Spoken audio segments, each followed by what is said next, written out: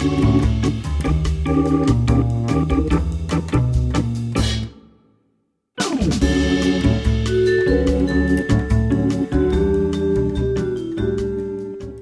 and welcome to Upstream with Jim and John, father and son conversations about discipleship and culture in the Pacific Northwest. I'm John. And I'm Jim. And today we are going to talk about the John Crist news break that he has been accused of multiple sexual harassment issues and has now canceled his tour, canceled his Netflix special. And Netflix put his special on hold. That was on there. Oh, is that what happened? Yeah. Yeah, so we're going to just kind of walk through we're going to slog through the John Crist episode. I think you're really selling it. Well, it's not a pleasant conversation, No, but it's an not. important one. Yeah, it's important. I think faith groups in general, but Christianity's not exempt, can handle this wrong, and silence can be part of the issue. So absolutely, and we've been told lots of times, even in our illustrious 28 episode podcasting career, that some people distrust Christianity because when leaders have issues like this, we don't talk about it. And so we want to talk about it. We want to talk about the complexities of human depravity and Christian leadership and sexual harassment, Me Too. There's a whole lot of stuff here. Totally. First, even on the most somber of episodes, we start off with a joke and or a story. And it is your turn today. It is. And I had planned on starting to tell some jokes, but I'm going to tell a couple of stories. Right now, these stories are about the Texas State Fair. Now, the Texas State Fair just came to a close at the end of October. It runs pretty much the month of October every year. Sure. And it is epic. Like all things in Texas, it's big. And you got your Fletcher's corn dogs. You got your giant turkey legs. You've got the auto show. You've got, and you can go down and get a blue ribbon on your bull or your pig. You got that stuff too. This is like the Cirque du Soleil and it's Texas downtown fairs. Dallas, and the fair is just awesome. And so I've been going my whole life. The whole state of Texas, every school gets a fair day, and the kids get free tickets to the fair. Fair day. It's not the same day, but every day during the fair is the fair day of some school districts. Wow. And so if you're a student in Texas, you get a day off to go to the Texas State Fair. Oh my gosh. Still? Yeah. Oh yeah. Wow. Yeah. That sounds awesome. It's important. I don't think, no shade, Texas's education rates aren't as high as other states. Oh, I beg to differ, my young lad. They have some of the highest rated education systems in the country. Really? Yeah. Oh yeah. Well, I haven't done my homework on it recently, Washington. but that Texas is it's a good place to get it. Look at me. Yeah. Look at you now. Texas State Fair. So in the middle of the Texas State Fair is a giant cowboy named Big Tex. Do you remember Big Tex when you were a kid? I now remember the story. I don't remember Big Tex. Big Tex is like, I don't know, 3 or 4 or 5 stories tall, and he's a cowboy. My grandmother, tall cowboy. He is, and he's got this chin that moves up and down when he talks. Terrifying. And kind of like Chucky. Yeah. And he has one hand on his chest, and his right hand is on his chest, and his left hand is extended like welcome. And he's in this he doesn't move. Right. And my grandmother, one of her jobs long ago was to sew the jeans of Big Tex. No way. Yeah. So maybe that's why I have such affection for the Texas State Fair and Big Tex. But when I was a kid, Big jeans. oh man, yeah, mega. And he would talk. He would talk like this: "Welcome to the Texas State Fair," and he would make announcements every once in a while. So like every hour or two, he starts talking. Is he there at all times? Oh yeah. Or they set him up only for the fair? I don't think they take him down. I think he's up year round. And when we were kids, our deal was if you get lost, if you get separated, go to Big Tex. Because you could see it from everywhere. Oh well, you could always find him. Sure. And there's a big landscaped big circle around him. So it's a large area, but you could find each other at Big Tex. Mm-hmm. So one year, I think I'm like 6. And I'm walking along holding my mom's hand, going down the midway, and the the game areas and all that. It's a big, giant place, and having a great time. And I look up, and I'm holding hands with a woman who is not my mother. She's just holding hands with some kid? Yeah, I guess she thought she found a stray, and she's going to take care of me. And I was like, holy crap. And I take off running, and I have to go find Big Tex. And I mean, by the time I find Big Tex and find my mother, I got sweat running down my face. She's terrified. Mm-hmm. And but we found each other at Big Tex. At Big Tex. Yeah. So that's one of my favorite stories. They have lots of haunted houses and, freak shows, lots of freak shows. Mm-hmm. The Bearded Woman and lots of freak shows. And one of the things they had there is the Glass House of Mystery or something. And so, like a house of mirrors? It's a house of mirrors and windows. And so it's just this maze of glass walls.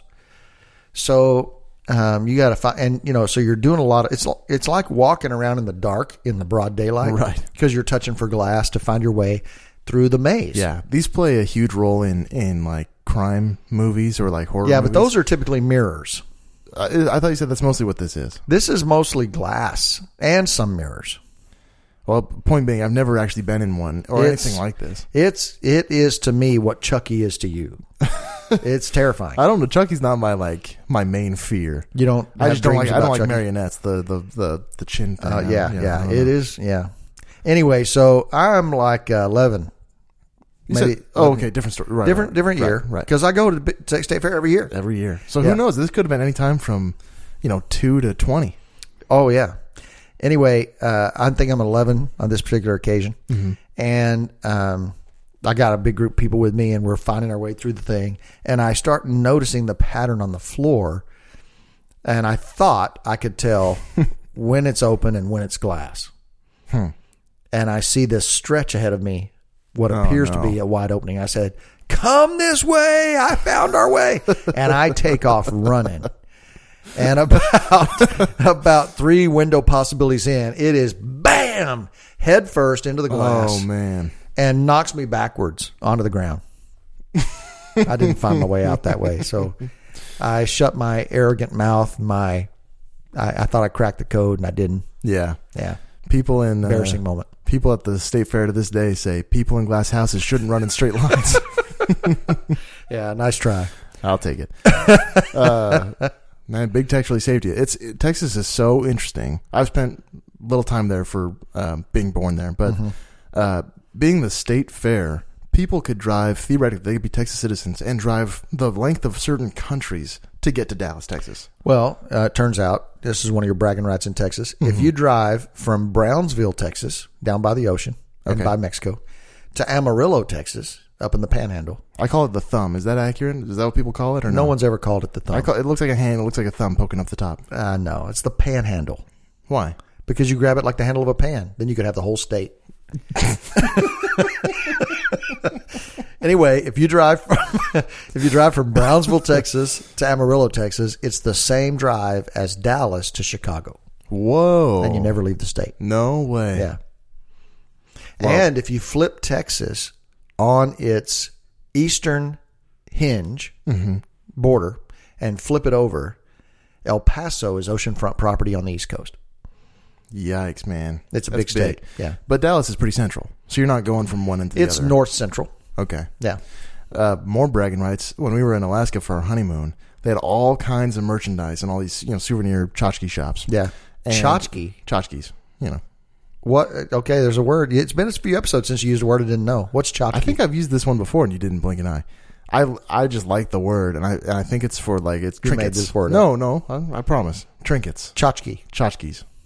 Get your tchotchke shop. Yeah. Get your tchotchkes here. I don't think anyone's advertising their shops as a tchotchke shop. I don't think it's very positive. So it's like a derogatory term. Maybe. I don't know. A tchotchke shop. Anyway, the point being that they had a You're ton in a of tchotchke merch. shop in Alaska. Yeah. There's many along this cruise route. Yeah. And a lot of the souvenir stuff, has Texas, the silhouette of it, within the silhouette of Alaska. Yeah. With a lot of land to spare. Oh, yeah. Alaska's They brag huge. about that a lot. Yeah. But who wants to live in Siberia? A lot of that Alaska ground is unpopulated. I tell you, I'd rather live in Fairbanks or wherever that is than a lot of Texas.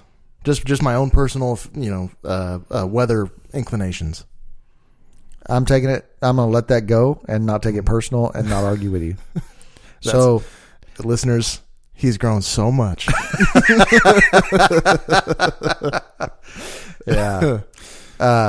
Texas is like a whole nother country. It's a good place. I think that there might be a correlation between harsh weather conditions and great people. That the harsher it is to live there, as I would say it is in Texas, the better people you'll find. What's so harsh about living in Texas environmentally? Oh man, the heat, the crabgrass, whatever it's called, the really uncomfortable pokey grass. That's St. Augustine. It's wherever your mom lived, where we'd go, and Joe. Yeah, St. Augustine grass. Yeah. Oh, I thought you went to a place called St. Augustine. No, that's the grass. It's a breed of grass. Yeah, St. Augustine grass. It's flat. It goes on forever. But a lot of people aren't like I am, So a lot of those, the heat I didn't might notice not be a that except right at first. Right. My brother Tim, he could live in a place. Well, he does live in a place where it's over 100 degrees for weeks on end, and he just eats it up, soaks it up, gives him energy. I don't get it at all. I wonder if they have any tchotchke shops in Phoenix. What would they sell? Welcome to the desert. Little magnetic cacti. Yeah. Okay, we digress. Let's get back to the subject. Yeah.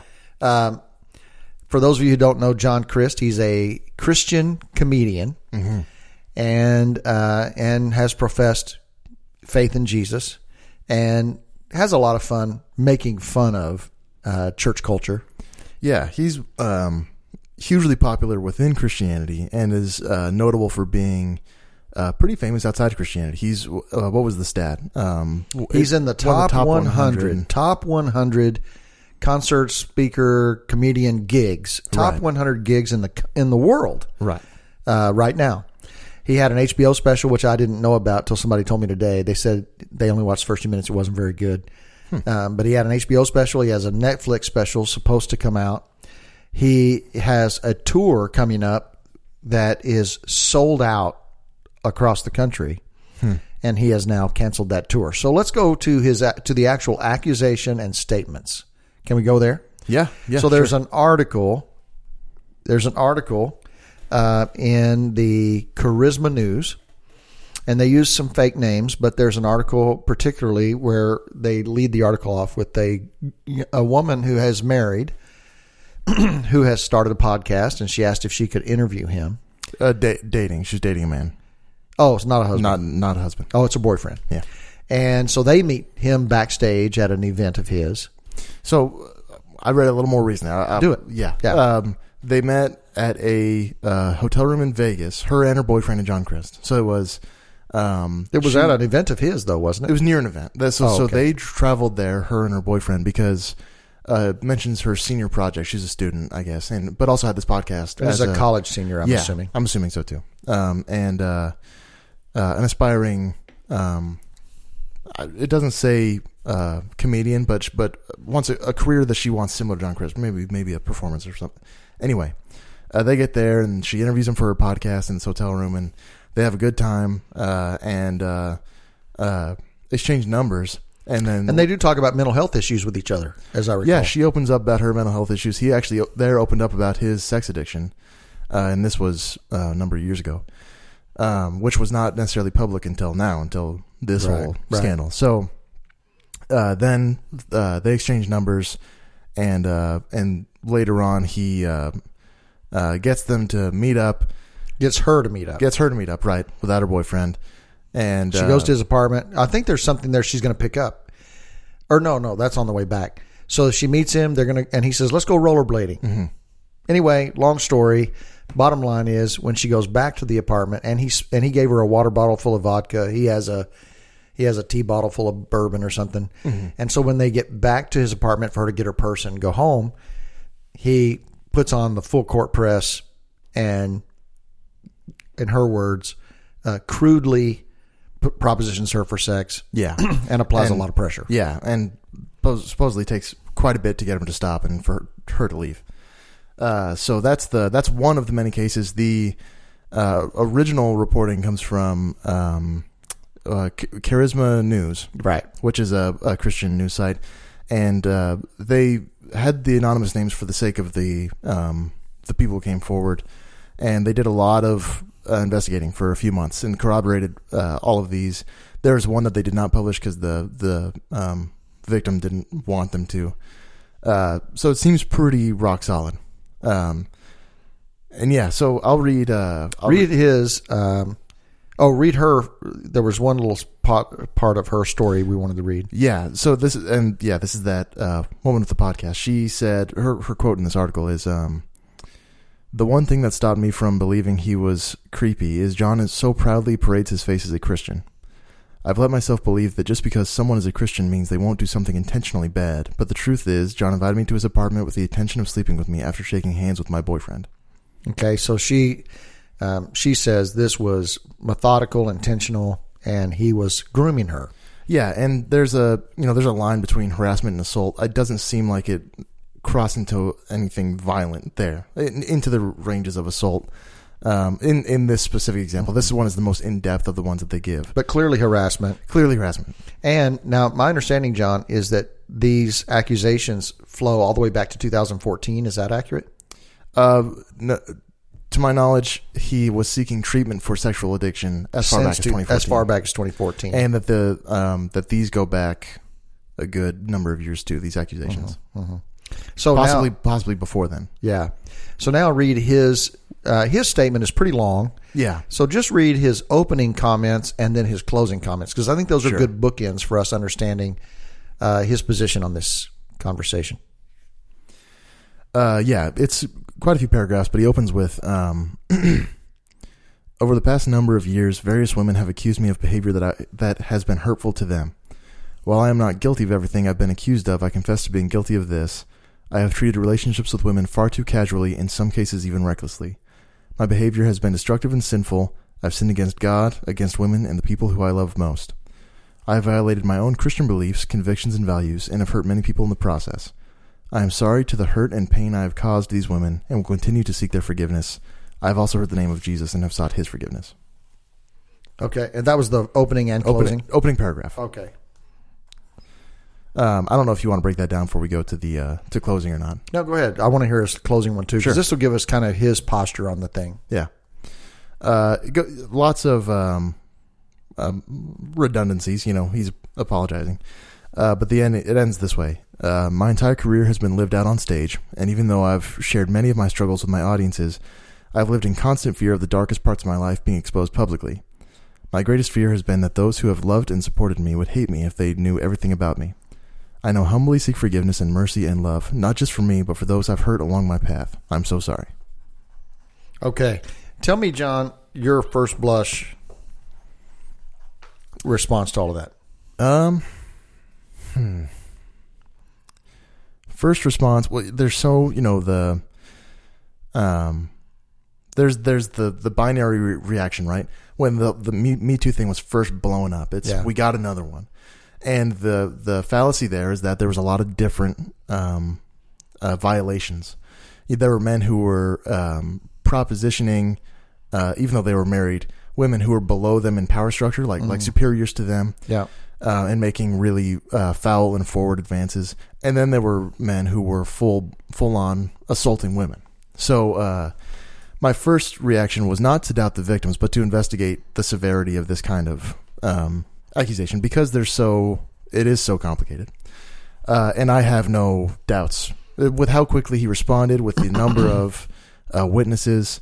We're not doubting the accuracy of the accusation, at least not the details of them necessarily, but the fact that there's been sexual harassment issues with him and inappropriate sexual advances. This is not debatable. Right. So my first reaction was sadness for the situation with these women who were fans, right? Fandom admiration is a powerful thing. And I wouldn't call him he's not a teacher. He's not a pastor, but he is a leader in this world, in our faith, with a lot of admirers.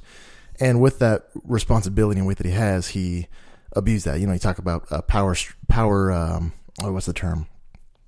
Not power balance, but basically just the... Like a power broker kind of thing? No, like in the with kind of the politics of a boss have a consensual relationship with their underling? With that power structure, it makes it trickier. So, you view him more like an entertainer or an athlete, exactly, like a rock star who claims Christianity. Yeah. So you're not reacting to this like he's a church leader, right? Who failed. You're looking at him as an entertainer or a public figure, right? Who professed Christ and then did this. Exactly. It's not to undermine the severity of it, but the fact that he was a bachelor and not a leader of a church, he wasn't the shepherd of a flock and then abused that flock. Right. It's a little different, even though still very egregious. So primary reaction was sadness. And I'm impressed with the conviction of the apology. Not that it's not a cure-all. Mm-hmm. But he doesn't, the politician response is, I'm sorry you feel that way. We're looking into it. He said, and he did deflect a little, like in the beginning. And one of the reasons it's tough with how long the response is. In the beginning, he says, not all accusations are accurate, but he primarily throughout says, I'm so sorry for what I've done. It's not a deflection. I thought he finished really strongly. I did not like his opening sentence one bit. Sure. So let's read that again, because I want to show you what I'm reacting to there that is unsettling to me. Okay. First sentence. Yeah. Over the past number of years, various women have accused me of behavior that has been hurtful to them. While I am not guilty of everything that I've been accused of, I confess to being guilty of this. I have treated relationships with women far too casually, in some cases even recklessly. Okay. That was 2 sentences. But. So there's 3 thoughts there that he's saying. Is it was hurtful to them, not wrong. So I've been accused of behavior that is hurtful to them. So it's still, they viewed it as hurtful. Sure. Right? So to me, there was a little weirdness there. Totally. And then viewing relationships with women casually and sometimes recklessly. Harassment is not casual or reckless. It's harassment. Right. And so to me, when I read the first line in the article of his statement, I almost quit reading because I thought he is softening the malice of his own behavior. Yeah, and I guess I might have been, the lens I'm looking for through like the PR and mass comm courses that I went through. The main thing is only apologize if you're at death's door as far as public opinion is concerned. Right. And so for him that was, I guess, where I was coming from, but I definitely see that that's not a full, because a lot of this was even worse. Like that was awful just on merit of looking that guy in his eyes and shaking his hand, then trying to sleep with his girlfriend after getting her drunk. But he would, give free tickets to women and then say, just so they could meet him backstage. And then if they said they didn't want to, he would threaten to revoke. That's one of the accusations. Yeah. Hey, I gave you a free ticket. If you're not going to sleep with me, give me the ticket back. Kind of thing. Right. And that's one that's more recurring. That it was kind of a pattern, which is frightening. Again, those are accusations. So then, I guess from that sentence on, if you take that sentence out, sure. I actually like his comments from then on. He does take a lot of personal responsibility. He says, my actions were sinful. I have sinned against people. I've sinned against my God. I've asked Christ to forgive me. I hope they will learn to or be able to at some point. And I'm going to focus on my own recovery. Yeah. So, I think he owns that.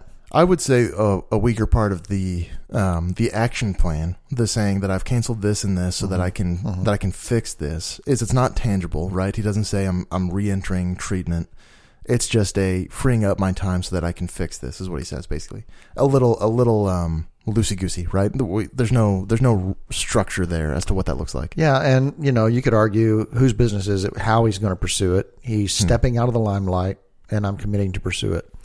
Tiger Woods, as a parallel to this, his deal was, I'm going to a residential treatment center where I'm going to get focused treatment on this issue. And his issue was the same as John Crist. It was a sexual addiction issue. And so he could gain ground by saying, here is exactly how I'm going to pursue recovery. Yeah. But he didn't. And it seems as though, I don't know if this was your impression, that these harassments occurred while he was in accountability groups and in counseling. Yeah, he says ongoing recurring counseling since 2014, and this is all throughout there.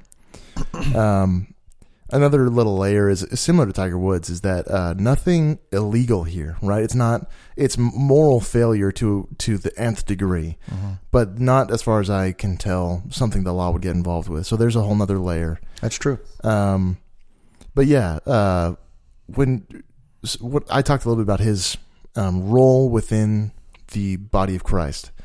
You have a lot more exposure or experience in those roles. Did that sound about right to you? Or yeah, I think people would view him more as a religious figure than they would an athlete or a musical entertainer. Sure. Because he did at times come out with video comments on, hey, let's stop judging this, or Christians need to behave better. And his comedy was centered around the church. So I think there was that there might be more of a religious figure weight than to this just a strictly than just an athlete or something. Yeah, that makes sense. So I think there are maybe 4 or 5 topics that come to mind on how Christians and the church and what we ought to be talking about. Sure, please. So I've got a few. One is we seem to have a sexualized culture where we're not really clear how to talk about this or how to pursue sexual healthiness. Yeah. The Me Too movement is real. And is it true that every man on earth is a walking penis and every woman should be absolutely convinced that he's an unsafe person? Yeah. Or, what's going on there? Then sexual holiness. How could a person who's a single man traveling in an entertaining world and he's a follower of Jesus, how do we pursue sexual holiness, not just in our own life, but even as a culture? Then sin management and being a public figure. It's complicated when you have such a difficult recovery journey that he's been on, while you're keeping a frantic pace as a public figure. And I guess at what point is he disqualified as a public figure? Sure. And what will he be qualified to return? Will there be an entry path back for him? It seems like in the Me Too movement, in the secular culture with secular famous people, there's no recovery. That you're out and you're out forever. Yeah, kind of the hot word now is cancel culture. That person is canceled. That's the phrase. Yeah. And in Christianity, it does look different. Back to the pastor metaphor. There's a long list of life implosions with pastors, and a lot of them do come back. There's I can't think of his name. There's a pastor who ran away with this woman and eloped and left his church, and then was hired by actually, back to our Kardashian West episode, was hired as at Kim Kardashian's mother's church, I think. Anyway, that's a whole other bag of beans. But there, I think you're right that there's an easier path back in our faith than in the secular world, maybe. What would it take for you? What would it take for you, John, to welcome him back on the stage? Well, I have one of the reasons it didn't hit me as hard as it might have is because I have limited exposure to John Crist. But to welcome him back, I mean, I don't know. He said he had a circle, right? A close circle that already knew this was going on, which is already strange, because most of these situations is a person completely on their own. Nobody knows about this except for them and whoever else is in on it. And I'm sorry to interrupt you. No, you're good. And so that was interesting already, but maybe if that same circle is vouching for him, they knew about it before, which you could say makes them complicit in this already.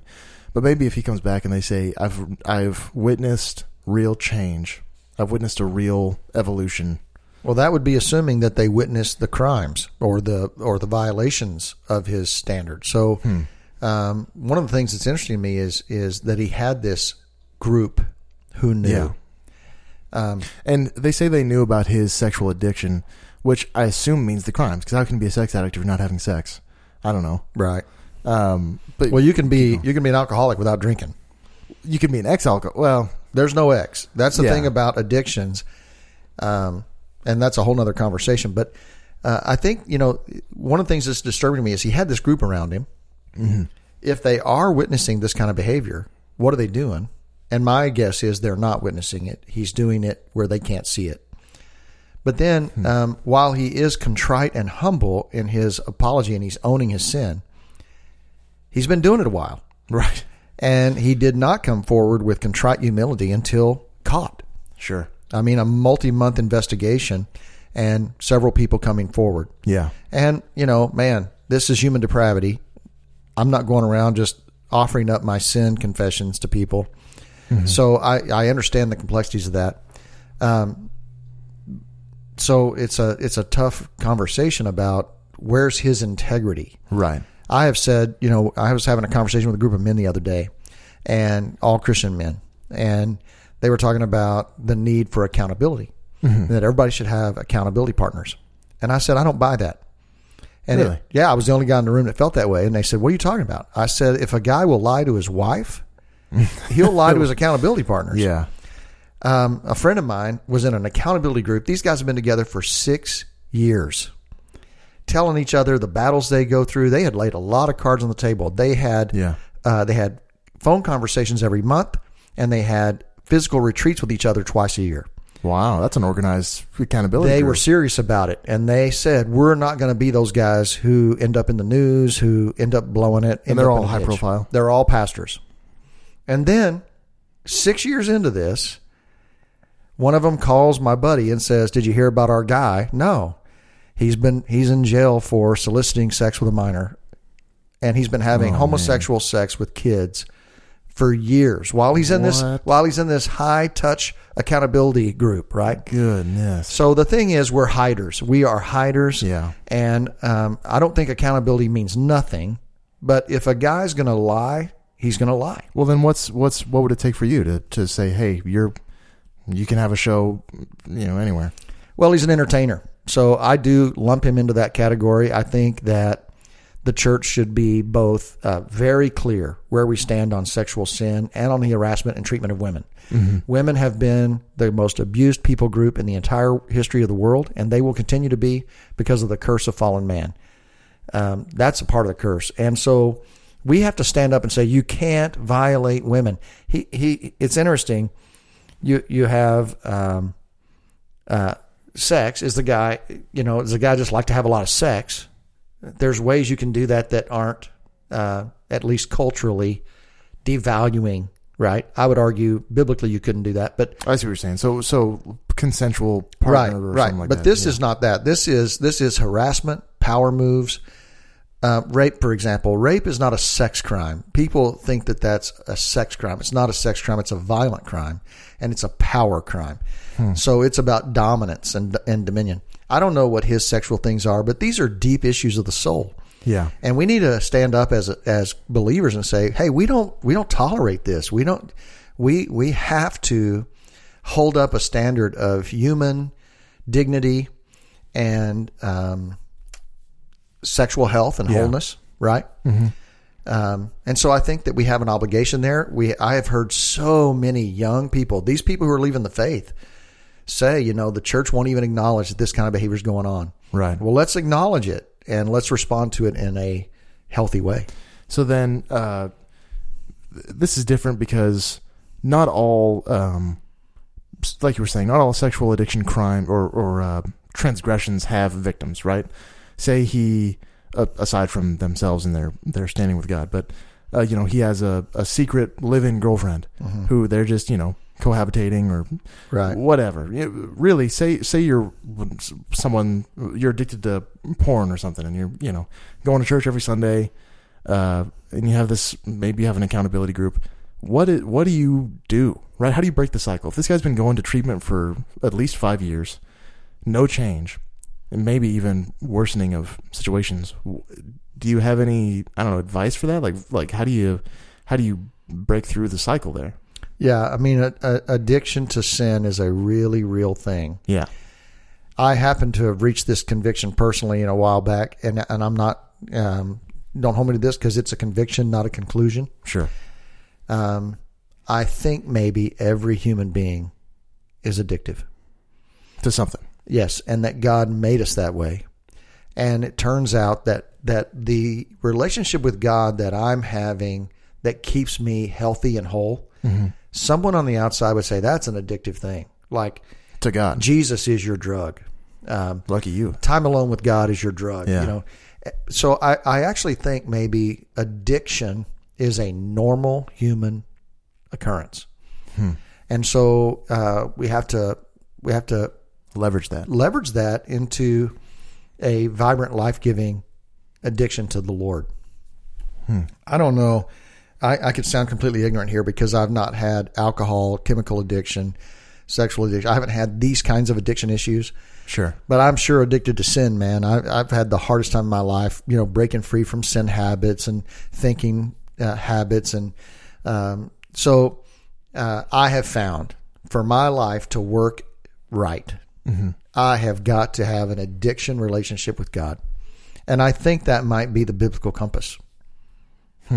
What's your thought about that? Because, what's your thought about that? Well, you know, you hear about the new trend, right? And there's, for all I know, a lot of science and logic behind it, but is that addiction is a disability. It's like a right. It's not a moral failing. It is it's like an illness. It's Yes. And you hear a lot about addictive personalities. You know, if someone in your line has been an alcoholic, you probably should stay away from alcohol for your own sake, just to be safe, right? And stuff like that. So it is interesting for the idea that every human on earth has an addictive personality to something. And I think that could be their careers, that could be money, that could be relationships, it could be success, it could be power, it could be pleasure, it could be entertainment, recreation. I think the way I would summarize that is you are constantly pursuing a certain thing intuitively. Yeah. And the definition, not the definition, one of the things that makes an addiction is that you don't want to keep doing it, but you do it anyway. And you do so at incredible personal risk and loss. So here's a guy with tour booking sold out probably across the country. Yeah, doing really well for himself financially. Yeah, he's got Netflix special, HBO special. I mean, the star is rising, and he's doing this, sabotaging everything for this. You see pro athletes. I remember there have been NFL players who have had 3 strikes with the NFL chemical abuse program, and literally, if they're caught with a joint or a drink, they're going to lose a $40 million contract. Holy smokes! And they turn around and do it. And it's like, man, how stupid are you, right? You just want to say, what? And so we are broken people. Yeah. And I'm no psychologist, obviously. And like you said, there's maybe something more here along the lines of power and domination. But a guy who's a bachelor and who travels, probably more than 2/3 of his whole year, that sounds like the loneliest life I could think of. Traveling's already lonely if you're alone and without a spouse. So maybe it's some kind of search for intimacy for as long as he's been doing this. I have no idea. But yeah, and if you're making those kind of dollars and traveling, you could bring people with you. Yeah. Hire someone whose only job is to travel with you and be your friend. Hire a friend? Yeah. I don't know. Okay, so I have a question that pops in my head because you said this cancel culture. I've not heard that term before, but it certainly is the case. And the Me Too movement. It's kind of a fresh word. I learned it a week ago, probably. Oh, okay. Yeah. So the cancel culture. I'm slow on the times, so that might be already stale by now. Yeah. I know that the Me Too thing and these kind of stories, I think they make every man nervous. Yeah. I know myself, good men who have thought, wow, am I guilty of that? Thinking about just our normal course of human development, I have not always treated women with respect. When you're a teenager, you don't know what you're doing. Yeah. And I think it can scare you. And so here's the deal where this culture has, like, you're canceled. You're out. I don't know if you remember, Warren Moon was radio commentating for the Seahawks. When we moved here, he was one of 2 guys. I don't remember that. Him and Rabel are the radio announcers for the Seahawks. And I'll never forget his shriek of laughter, when we caught that overtime pass against Green Bay and it takes us to the Super Bowl. He made this funny little shriek on the radio. man, he's accused and guilty of a sexual harassment issue. I don't remember what it was, but he has vanished. Yeah. I mean, he's gone. Cancel culture. The first thing I thought of when you said that, it must not apply to presidents. I wonder why that's the case. And who else does it not apply to? You look at either party, you got Bill Clinton, who the ridiculousness of his sexual sin, public. You have Trump, who has, I mean, we got video, audio, him talking about the way he treats women, blah, blah, blah. Those two have gone, unscathed is not a right word, because they have gotten a lot of flack about it. It didn't affect their ability. Clinton got reelected. No. Was that second term? The second term, because it was impeachment threatening. Oh, that's right. So anyway, it appears like it's not an equal opportunity culture to cancel. Well, a line there maybe is identity politics, right? So a Republican voter might be more inclined to overlook that because Trump no doubt. And the Democrats overlook Clinton. Exactly. Yeah. I think the idea of just ostracizing somebody existed forever, right? If one guy, say a guy gets a child porn allegation, and say it's completely nonsense, it's unfounded, some glitch in the system, and he's out the next day, it's too late, man. You're gone. Like you're toast. And so it's that on a much more sensitive scale, on a much huger scale. So now it's that, but with did you ever like with Justin Trudeau, the Canadian president, prime minister, right? Prime minister, yeah. Culturally appropriate for a Halloween costume. That's it. I mean, he didn't get canceled, like you said. That's a whole other political thing, but so it's on that scale again. And like I said, with the Me Too stuff, it was as soon as the name is out, they're done. So it didn't matter the severity so much. Kevin Spacey committed real crimes. Harvey Weinstein, those were atrocious compared to some other people who still got not a lesser treatment, but were still canceled, quote unquote. Matt Lauer comes to my mind. Yeah. I haven't heard of him since. Yeah. I want to bring that into kind of our faith and what this might look like to people who believe what we believe. First, I want to throw us into the commercial break. Okay. Who, luckily, our voice actress does it much better than we do. She does. Yeah. So here you go. Upstream is supported by the faithful members of the Upstream team, listeners who give monthly through Patreon. This podcast is just one part of the Jim and John ministry. They also write weekly blogs, have published their first book, and are currently at work on more. Their desire is to produce transformational content, as well as offer encouragement and coaching to others. The dream is to see a movement of people who are integrating the work of Jesus into their daily lives, and who are joining him on his mission to redeem and restore all things. Check out their website at jimandjohn.com, where you can learn more about the father-son duo and gain access to all they have to offer. If you would like to join the Upstream team, consider partnering with Jim and John on patreon.com/jimandjohn. A link is also available on the homepage of their website. And remember, there's no H in John. Now let's join Jim and John for the home stretch of today's conversation. All right, everybody, welcome back. Thank you again for listening. Let's bring it home. So with this cancel culture and bringing people back into kind of public favor, what do you think? What would you say that should look like for people who believe what we believe? I think sometimes I think maybe the factors would be how gross the deception was. In Colorado, I had a hero pastor there. I mean, I read all his books. The guy was gold. I mean, gold. I love this guy. And it turns out he's been seeing a male prostitute. Oh, I remember this. Taking meth. Yeah.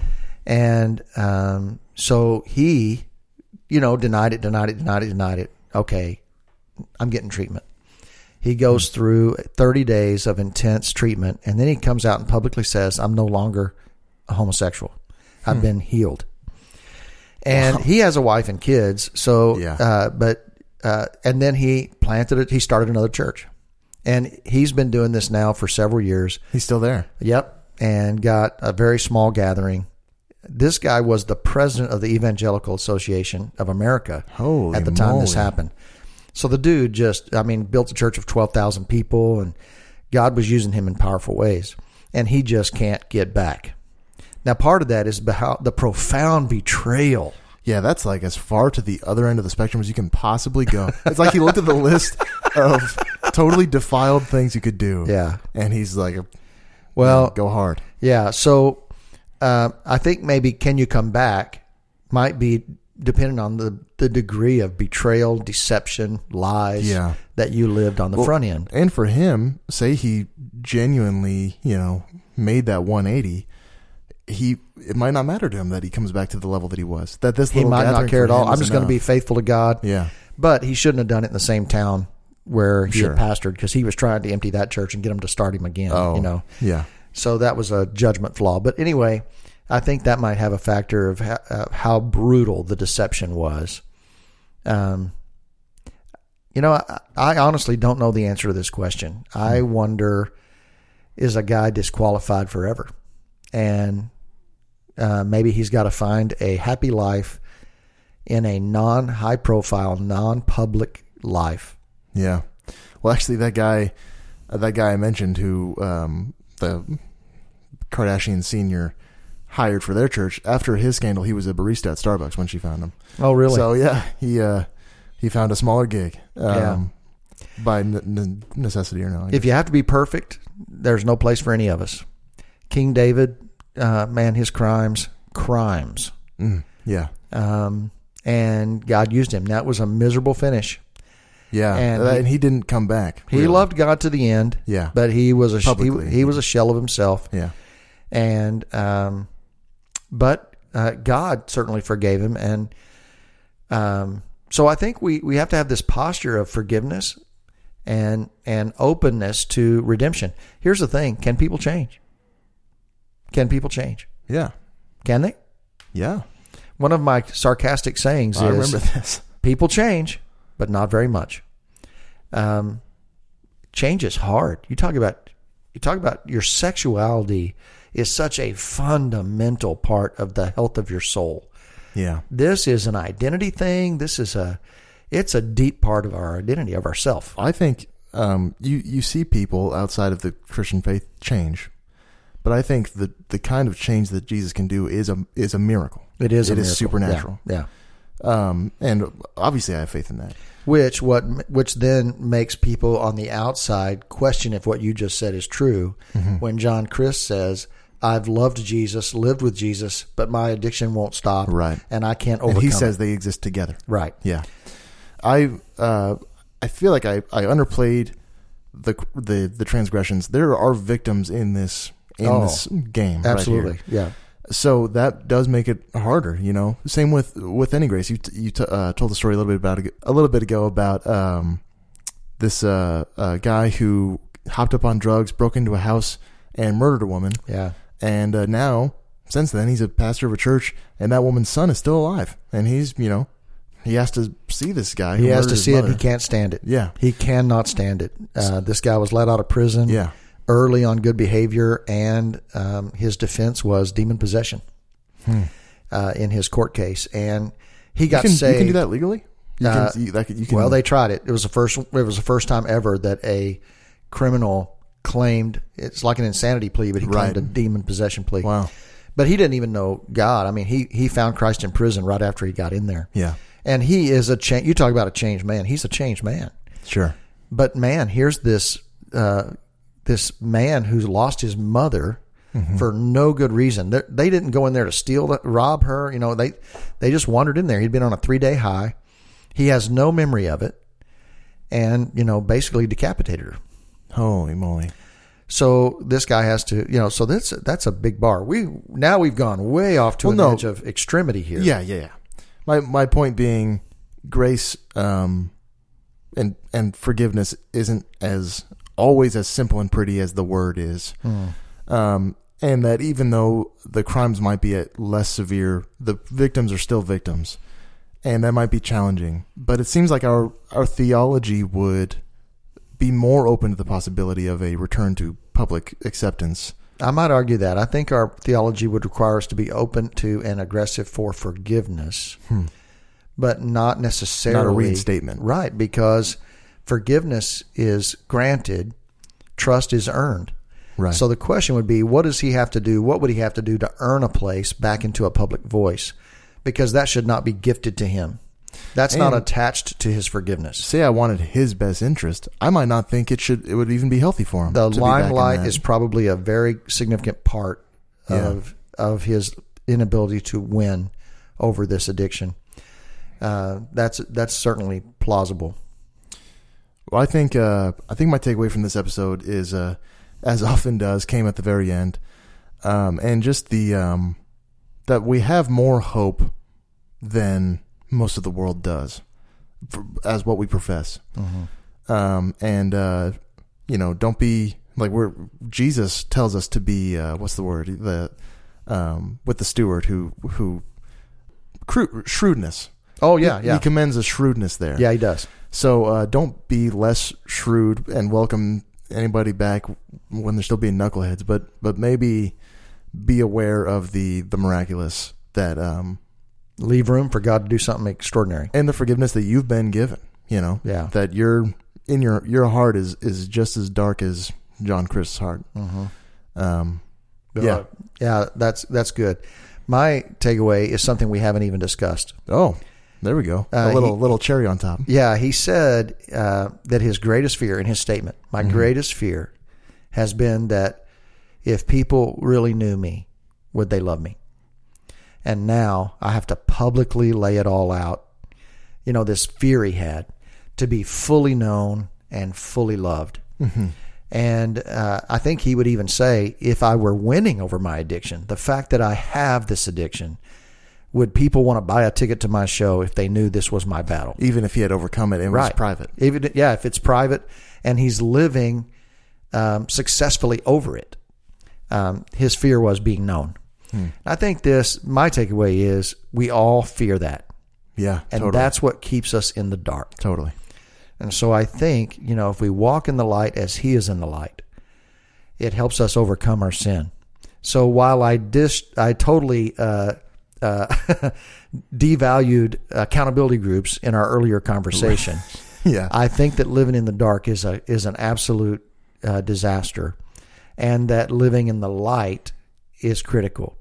So my question to him in this regard would be, you had an accountability group, you had professional counselors, you've been walking this road, you know what your proclivities are. Mm-hmm.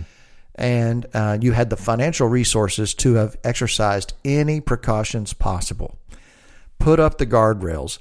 Don't be around women. Keep another person with you all the time until, whatever. So just keep fighting. This is my takeaway. Don't stay in the dark. Man, talk to people who are safe, who are professional, who can help you, who can pray over you. Man, don't stay in the dark. The next thing I would say, and this is an interesting conversation I'd like to talk at another time, what kind of guardrails should we have on our lives so that we protect ourselves from sin like this, right? Yeah, sure. And while we were talking about this today at lunch, and somebody was saying that there was a politician who agreed to be interviewed. A reporter said, I want to do a day in the life of, and they were going to follow them all day. But it turned out to be a female reporter. Oh, right. And so the politician refused to be in a car alone with this female reporter so that they could document their day. And they were accused about their prudeness, you're devaluing women, because he had this boundary. Right.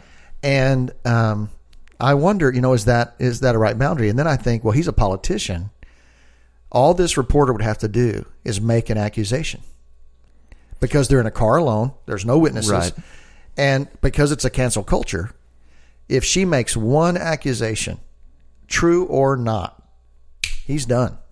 I'm more biased as being in that field where I would say that reporter is actually less dangerous than a random, woman, a secretary. How do you know that? In our insane political world, there are political parties that would hire someone to pose as a reporter. Well, that might be true. That's what I mean. I'm so saying if she how does has he know? bylines going back years, Yeah, there is a little more scrutiny there. Where if there was something that inflammatory, there might be more. I know as a pastor, I have some guidelines for myself.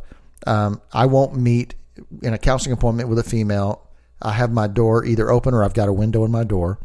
If the office is closed and I'm the only one in the office, I won't do it at all. Mm-hmm. If I'm going to be in a public place with a woman, say a coffee shop or a restaurant for a meal, there's 2 rules about me doing that. It's totally, I can do it. I think it's, that's what I mean. I think we should be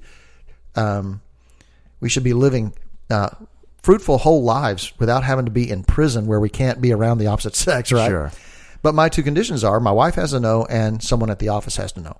So if someone in Olympia sees me at a restaurant with a woman who's not my wife and they started to query about it, my wife would be able to say, oh, I knew he was doing that. And someone at work would be able to say, I knew he was doing that. Because you get in trouble when you're having these lunches and nobody knows. Well, these are part of a different episode. Netflix says, do you want to keep watching?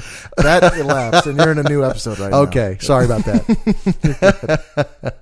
Well, thank you all so much for listening. I hope this was helpful. Send us comments. Yes, please. We were talking about how podcasts don't allow you to leave comments, most platforms and stuff. So do us a favor. Email us at info@jimandjohn.com. No H in the John. Mm-hmm. Give us your thoughts, questions, comments, episodes you'd like to hear in the future. We'd love to hear from you. That'd be great. Hey, we'll see you guys next week.